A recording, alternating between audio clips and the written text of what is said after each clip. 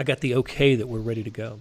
Very good. All right. All right, in 3, 2, 1. Welcome to Sports Beat KC, a sports podcast presented by the Kansas City Star. I'm Blair Kirchhoff. On today's show, Lynn Worthy stops by. We talk Royals. It's been a tough start for the Royals, 9-20 heading into a second game against the Tampa Bay Rays. But there have been some good things happening to the Royals, especially in the lineup. Later, Vahe Gregorian and I discuss Jamaal Charles, who is retiring from pro football. He's going to sign a one-day contract with the Chiefs so he can retire as a member of the organization that drafted him. This conversation with Lynn Worthy was recorded on Tuesday before the Royals game was rained out and rescheduled as a doubleheader Wednesday. By the time you hear this, who knows? Maybe the Royals will have gotten out the brooms and swept the doubleheader. I am here with Royals beat writer Lynn Worthy. We're going to talk about the Royals who, had it going a little bit after the rough start. Had won 5 out of 7 and had swept the Indians, had beaten the Yankees in the opening series in New York, but things haven't been going well for the Royals, who take a 9-20 record into their next game against the Tampa Bay Rays that, as of the time, Lynn, that you and I talk about this, has not been postponed, but there's a lot of rain here in Kansas City. Might not see this one played. But, hey, how you doing, Lynn? I'm doing good, getting myself prepared for some good tarp watching. Yep. And maybe some baseball somewhere in the next couple of days. We'll see. Who knows? I don't think it's generally known outside of the baseball press boxes or the baseball circles that a postponed game is there's a certain verb that's used when a game is postponed. We don't call it that. We call it banged. The game's been banged. So we think that might happen today, huh? Yeah. That's and sometimes I say it. I think I even typed it on our inner office message system, and after I did, I thought, I was like, should I not have used that term? Because it's just covering the minors. It was always a term that was used. I remember one time actually, just a brief little tangent here. It was in covering AA in Binghamton, New York, and they announced after a delay that they had postponed the game. They announced a new date and everything. And once they have a delay, they don't make you wait to go into the clubhouse. So they announced it. I put it on Twitter. I go down to the clubhouse, and something was weird because guys were still in uniform, still sitting at their tables playing cards and things like that.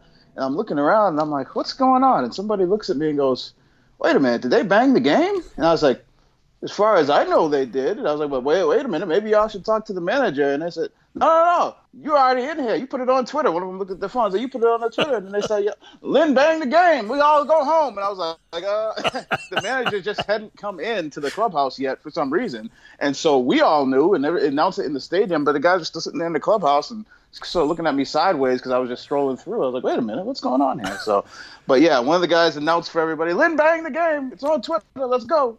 You have that power. With the power of the beat writer. Well, I know the Royals. You don't want this because that stacks up. If it is a postponement, and it might be, if not today, tomorrow. The rain's supposed to be here for a while. That kind of stacks up the pitching and limits availability in the bullpen. But that'll we'll see if that happens. Let's go back to last night's game. It's to the point for me, Lynn, when Brad Keller takes the mound, I think Royals have a pretty good chance in this game, and not the case yesterday. Rays got up 4-0, I think, in that one. So it's been a couple of rough outings for Keller, 2 of his last 3. What's different about him different than what we saw in the first couple of starts for him? Well, this one just this last evening. I don't know if it was the extra days off that he had because he had served the suspension, plus the team had a day off, so there was a couple extra days. So it's been about a solid week since his last start. And he just looked off in terms of just, wasn't able to throw it where he wanted to, was just sort of yanking pitches this way and that way. He was able to still get him through 5. And I think so he gave up 3 in the first 2 innings and still got him through 5. And, not what you're looking for, but at least gave you a chance to still be in the game. I think when he left the game, it was I want to say it was 5-3 when he left the game, so they were still there. But that one was just one of those nights where he couldn't command where the ball was going. The outing before that, which was actually also against Tampa Bay, he was actually looking really good through 6, and then he tried to come back for the 7th, and they wanted to get him through 7, and he ended up giving up, I think, another 3 runs, or I'm not looking at it right now, but it was either 3 or 4 runs. So up until that point, when he had a quality start, had only given up 2 runs and was thinking out into the 7th inning.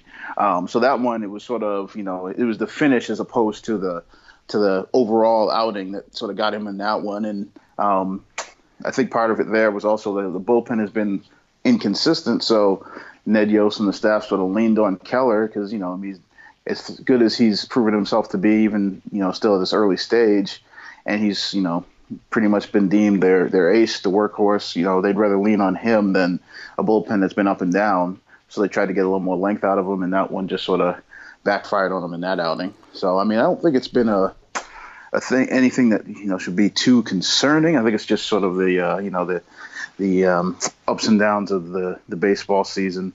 I wouldn't, put too much panic in anybody about the last couple of bumpy starts. I was going to make fun of the term inconsistent when you describe the bullpen, but that's actually true. They're after a terrible start for the bullpen, they kind of righted the ship for a couple of weeks. Had a stretch. I think they had maybe 8 or 9 consecutive scoreless innings, but it reared its ugly head again last night. So where are we with this bullpen? It's been sort of the season-long theme for the Royals, and probably gets if you had a pie graph of Royals problems, it probably has the biggest slice of the pie. But what do you make of the bullpen? And I will say this: the Royals still lead baseball in blown saves. They've only in 12 save opportunities, they've only saved 4. So they got that going for them. Where are we with the bullpen? I think it's going to be a work in progress for probably the first.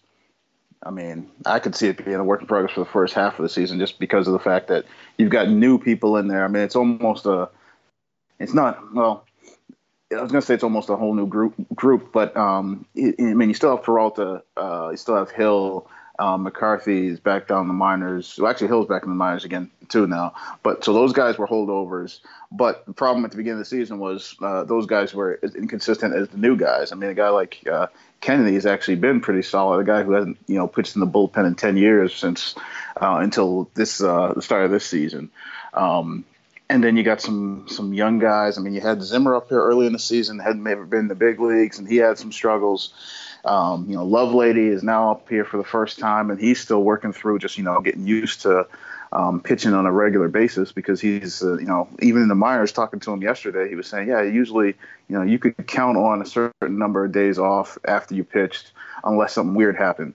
Whereas here, the biggest adjustment he felt like he had to make was just being ready mentally and physically to pitch every day if needed, which, he didn't have that in the minors. So he's still adjusting to that. Scott Barlow was a guy who had been pretty much a starter, and now they're making him a relief guy. So there's just a lot of moving parts, and guys who aren't used to doing this on a regular basis. All signs point that they got some ability to do it, but while you're figuring it out, and while there's a bunch of you figuring it out at the same time, it can be rough. And then you got some guys who have been, proven in the past, but have just been had some ups and downs. Boxberger has looked really good his last 3 innings, but before that, there was folks ready to run him on out of town. Sure. Diekman had some outings early on where he had hit some bumps in the road, and then he's had some good outings. And then, last night, one pitch that is higher than he wants it to gives up turns into a run because it's an RBI single. And so, but some of that is just, life in the bullpen. So, but until they get things, guys who have track record, pitch into that track record, and young guys with no track record get their feet under them, I think it's just going to continue to sort of be a little up and down until they can sort of get that sorted out. And Royals fans got so spoiled in their rise to the World Championship of 2015, because the bullpen was lights out. It was automatic. The Royals had a lead they took a lead after 6, and that game was over.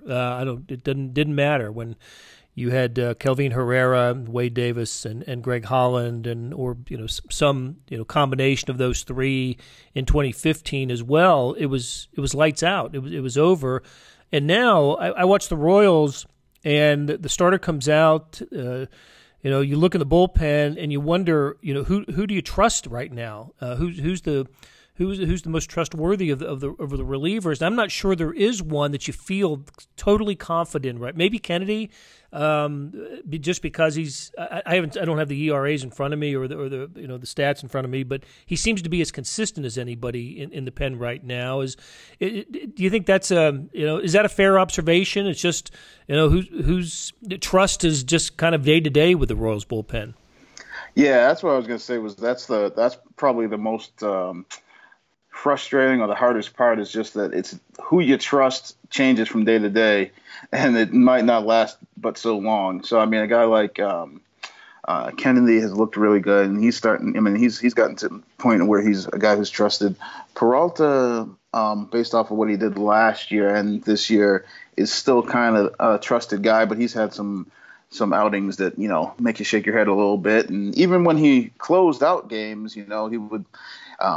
It wouldn't be a comfortable closeout. It would be, a couple guys on base, and you get down to the final strike, and so. But I think they're sort of come to the conclusion that that's what he's going to be as far as closing out games. Like, you just have to ride through some of that. But he's also had some almost. I mean, like, I think to that game in Detroit, where that was during that stretch where nobody was really getting it done out of the bullpen, and he got down to, I think it was bases loaded, and he was a strike away from getting out of it, no runs scored, and escaping a big jam. But then with 2 strikes, he gave up what ended up being a grand slam that completely turned the game and turns into a loss. So, but Kennedy and Peralta are probably the guys right now who you can somewhat trust on a regular basis. And then after that, it's, you got to play it by ear, which is a tough way to manage a bullpen, for any manager. Yeah. And look, when it comes to the lineup, I thought going into the season, I wasn't sure who I was going to trust in the 3, 4, 5 hole. And as it turns out, the Royals are getting a lot of production from that part of their lineup with Gordon and Soler and Dozier. I don't know if all-star worthy is accurate, but look, that part of the lineup is producing for the Royals. You had a nice story earlier this season on Alex Gordon. Let's touch on him just for a second. What's been a couple of the keys for him to get this thing turned around after a couple of just miserable seasons? Well, funny enough, because the last couple of years, injuries have been some of the things that sort of held him back. But also talking to him, injury may have been the thing that sort of helped him get out of the bad habits and the things that were holding him back as well. Because he said it during spring training, but he also said it to me a couple of weeks ago. I was getting ready to write the story about the time he was on the disabled list was really the time that helped him by not playing every day. Make some changes to his batting stance, become more upright. And Dale Swaim, the bench coach, been talking to him about, listen, you need to get back to the way you were, because Swaim was the hitting coach through 14 through 17, but during that time he also studied what Gordon looked like earlier in his career, so he was very familiar with him.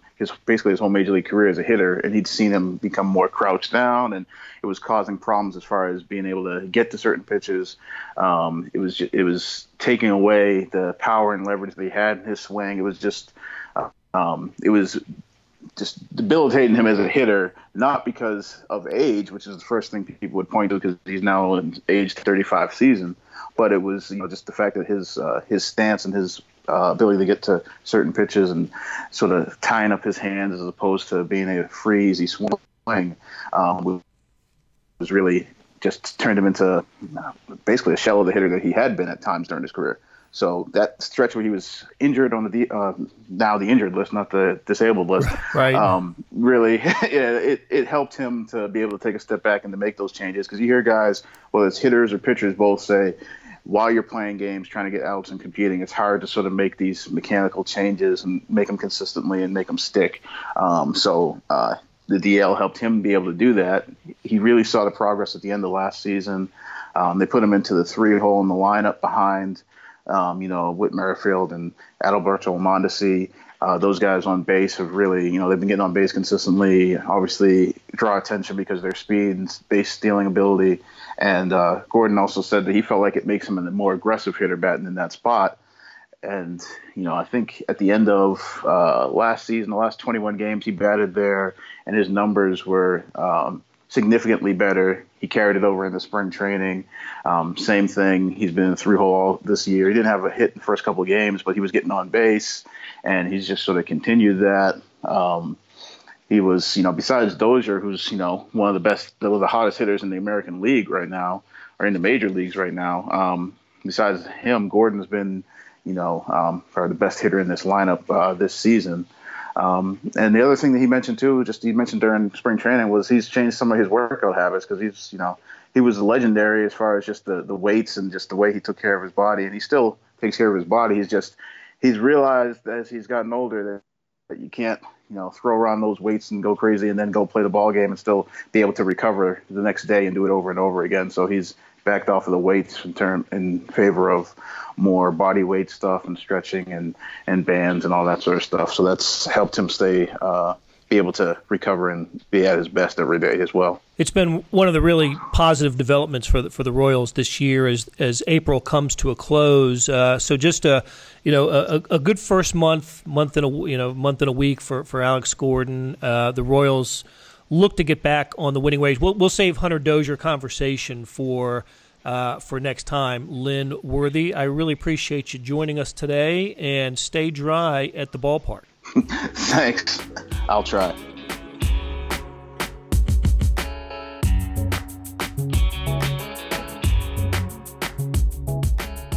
Hey, it's Blair Kirchhoff, and if you're listening to this, you love Kansas City sports, whether it's the Chiefs, Royals, Sporting, Mizzou, KU, or K-State. And no one covers these teams like the Kansas City Star. If you currently subscribe to the paper or have a digital subscription, thank you for your support. And if you don't, here's a great offer. It's called Sports Pass, unlimited digital access to every sports story and video on kansascity.com. And it's just $30 for the first year. It's the best sports value in town, just 8 cents a day or $2.50 a month. You can't beat that. Subscribe now at kansascity.com/sportspass.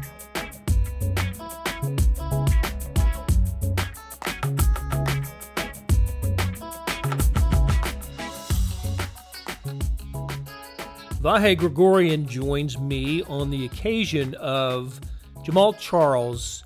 I don't know if he announced the retirement, but word got out that he is retiring as a Chief. He's going to sign a one-day contract with the Chiefs this week to retire as a member of the Kansas City Chiefs, which is somewhat not common, but it happens in sports. We've seen it in other places. So Vahe and I we're going to talk a little bit about what we remember mostly about Jamaal Charles. I think for both of us, our first memories of him are of a great running back at Texas. But, you got to the Kansas City Star, Vahe, in 2013, and that was Andy Reid's first year in town. And I just remember a couple of games where Jamaal went nuts, like the game in Oakland. Yes. The 4 touchdown receptions and almost 200 yards receiving. I think all on screens. Yeah, the screen passes yeah. where he just and in some cases there wasn't a Raider in the picture. But there were Raider fans in the picture by the end throwing beer on him. Yeah, I remember that. And he just stood there kind of opening his arms up to it. I remember that. So even though you may not have seen his best rushing years, because he had a couple the year before you got here in 2012, he rushed for over 1,500 yards, and he had a 1,400-yard season earlier in his career. You saw some pretty good Jamaal Charles. I did, and I'll tell you, if I remember this right, too, this was that same season.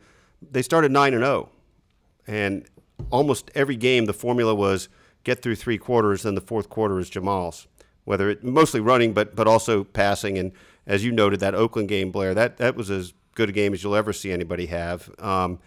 And what I was really struck by all along watching him, he sort of led with his heart on everything he did, and you could feel that in how hard he played, and he was a very complete football player. He was a good blocker too.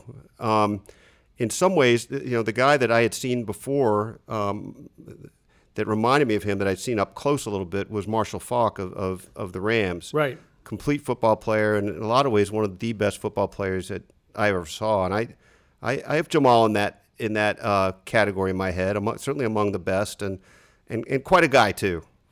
Well, we'll talk about that in a second. One thing that I really remember about Jamaal Charles was his ability to find a seam or a hole and go 80 or 90 yards. I mean, he had, I looked this up as I was writing the story about him today, he had 5 touchdowns in his career of 76 rushing touchdowns of 76 yards or longer. That's remarkable. He had, I can remember I think it was the 2012 season where at one point late in the season, he had more touchdown runs of 80 yards or longer than of 5 yards or shorter. I mean, it was ridiculous. It was a combination of him being really good and the Chiefs being horrible, but it was a crazy stat. But I think you had an appreciation of Jamaal for reasons other than his football ability. A little bit because of, and we could talk about that now or a little bit later, but because of a trip to Port Arthur. But I remember having that feeling about him, and look, part of that feeling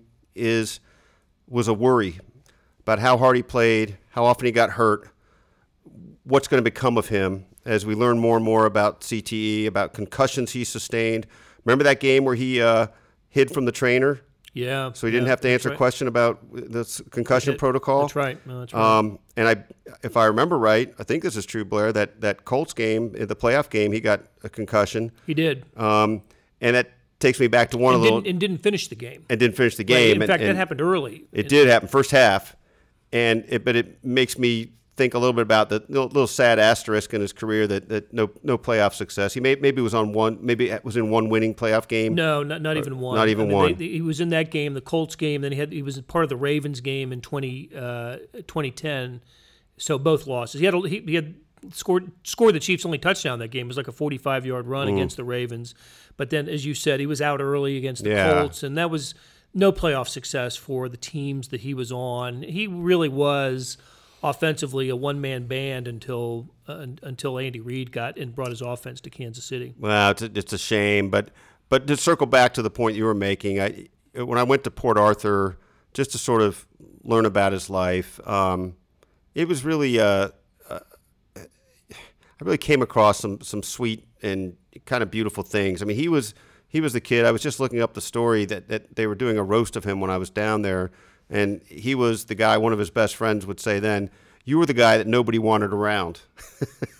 And part of it was he had anxieties. He had a learning disability. He struggled to assert himself in any way in the classroom, kind of hid in the back and clung to all the females in his life and really got teased about it mercilessly in his family. And of all the weird things, it seems crazy now, but there are different aspects of this that Special Olympics brings into play. But Special Olympics was a big deal for him. It gave him confidence for the first time. And I should point out, because everybody hearing this would possibly think about, well, he's a world-class athlete, how could he be in that? But there was different categories for right. learning disabled. Exactly. No, that's right. And it was really the first time in his life that he thought anything of himself. And with that, as you know, might be guessed, there was certain momentum to his confidence, and he had that ability, and he did gain some just measure of self-reliance in the classroom, and had a really nice teacher in the class that helped him through. So there were a lot of things that fell right for him, even amid a lot of hardship. It's a poor town.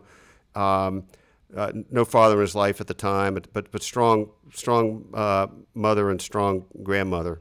Played on the Texas National Championship team of 2005, the Vince Young-led Texas Longhorns, and then had a couple more seasons at Texas. Was the Chiefs' third-round pick in the 2008 draft. Played behind Larry Johnson until the Chiefs parted ways with Larry Johnson in 2009. And then he became the guy, and once he became the guy, he was tremendous. He really was. And I know a stat that you and I were batting around a little while ago was his yards per carry, which I think that speaks to someone's production as much as anything. Is how far do you go when you get the ball if you're a running back? And he went on an average as far as almost anybody who's ever played the game. And I can't remember the final number, Blair. Was it 5.5 or 5.4? 5.4. And that's, for context, a notch above Jim Brown, who it was thought to have that record for a long time. The confusing thing to me in this is whether Marion Motley was called a running back per se, but I guess he's the one who has the career the all-time career record. number. And, of course, there are a couple quarterback categories, depending on how you break it down, that Randall Cunningham and Michael Vick's averages were there. But if you really look at just running backs in the history of the game, Jamaal Charles, by that definition, and I think it's a worthy one, is a top 5 running back. No doubt. He's the Chiefs' career rushing leader. 70, I think it's 7260 was the number, final number. Over 7,500 in his career because he played with the Broncos in 2017, and then 2 games with the Jacksonville Jaguars last year. And there was some talk about him retiring after last year. Didn't come out and say it, but now it's as soon as he signs his name on the contract, it'll be official. I do know he told TMZ, he had an interview with TMZ a couple months ago. He thinks he should be in the Pro Football Hall of Fame. I double checked with one of our good friends and former colleague, Randy Kovitz, about this. So we had a nice discussion. Randy knows more about Chiefs history and about the NFL and was a Hall of Fame voter for quite a long time. So this isn't just random, sports writer Randy Kovitz. And just to elaborate on that point really quick, a Hall of Fame voter in the NFL is different than in other sports, or at least has its own unique niche, which is you're in the room making cases and deliberating. You're one of 32 people who decide this. Randy thinks he falls short of the Pro Football Hall of Fame credentials. I want to take a closer look at it and just compare him. 7,500 yards for a running back would probably put him pretty close to the low end of running backs who were in the Pro Football Hall of Fame. But that yards per carry, he's he was a burst of energy. Gale Sayers is someone else who had a very short career, who's in the Pro Football Hall of Fame, but also did some was a return specialist and a kind of a transcendent player as well. Also, no postseasons. I don't think Gale Sayers ever had a postseason appearance. So there is that. I'll get into that a little bit later this week. But anyway, you know what? To be honest with you, it was kind of tough to see Jamaal these last couple of years, and even his last year with the Chiefs. I can remember that injury against the Bears. We were at the ALDS in Houston when that game happened. Right. But following that game, we were just following the game, and it was just another tough injury for him that cost him most of the season. I guess basically he never quite got it back after that, right? I think that's right. Never was really the same. Might have had a little burst, maybe a game, but nothing substantial or lasting. You're making me think still about the Hall of Fame question, and I am curious if Randy was looking at that production in total yards was one of the things he was thinking of. How much did Randy think that it matters to the committee about the playoff matter in the modern era, as opposed to being a transcendent player like Gale Sayers, who didn't? It's a good point. We were talking about Terrell Davis for the Broncos, who didn't have an expansive career in terms of years played, but he was one of the great. He had 2 of the greatest postseasons of all time, helping the Broncos win a couple Super Bowls. So I think if you're maybe if your stats are a little bit below the average at that position, if you have something in your pocket like the postseason success, that would elevate you. So it's just a tough deal for Jamaal Charles to not only have come to the Chiefs at a time when there was coaching turnover and uncertainty, having played for Romeo Crennel and Todd Haley and then finally Andy Reid. But, his best years with the Chiefs were not with Andy Reid. Statistically, they just weren't. Andy Reid opened up the offense, got others involved, And I remember that being an issue. How is Andy Reid going to affect Jamaal Charles? And his rushing totals did go down, but his overall, he set a personal record and led the NFL in touchdowns in 2013, got into the end zone a lot. So he was fun to watch. He was fun to watch. You're reminding me of one of those questions we might have seen on our exams in college about whether the times make the men or the men make the times, and look, you could place him in a different atmosphere and maybe have a lot bigger numbers, right? Maybe so, and maybe have more wins in some postseason times. But the reality is you exist when you do and where you do, and that's how it went for him. I do see that there's more to examine on the Hall of Fame matter, but certainly he'll be a Chiefs Hall of Famer, Ring of Honor guy for sure. Right, for sure. And I for some reason it came into my mind earlier. I can't remember whether John Dorsey said this as they released Jamaal or in the run-up to releasing him, but he was one of those guys that he would always say he's a Chief, and I think that resonated and carries through now. And that's exactly why he is signing a one-day contract with the Chiefs to retire as a Kansas City Chief. So hey, Vahe, thanks for stopping by and talking about this. My pleasure, Blair.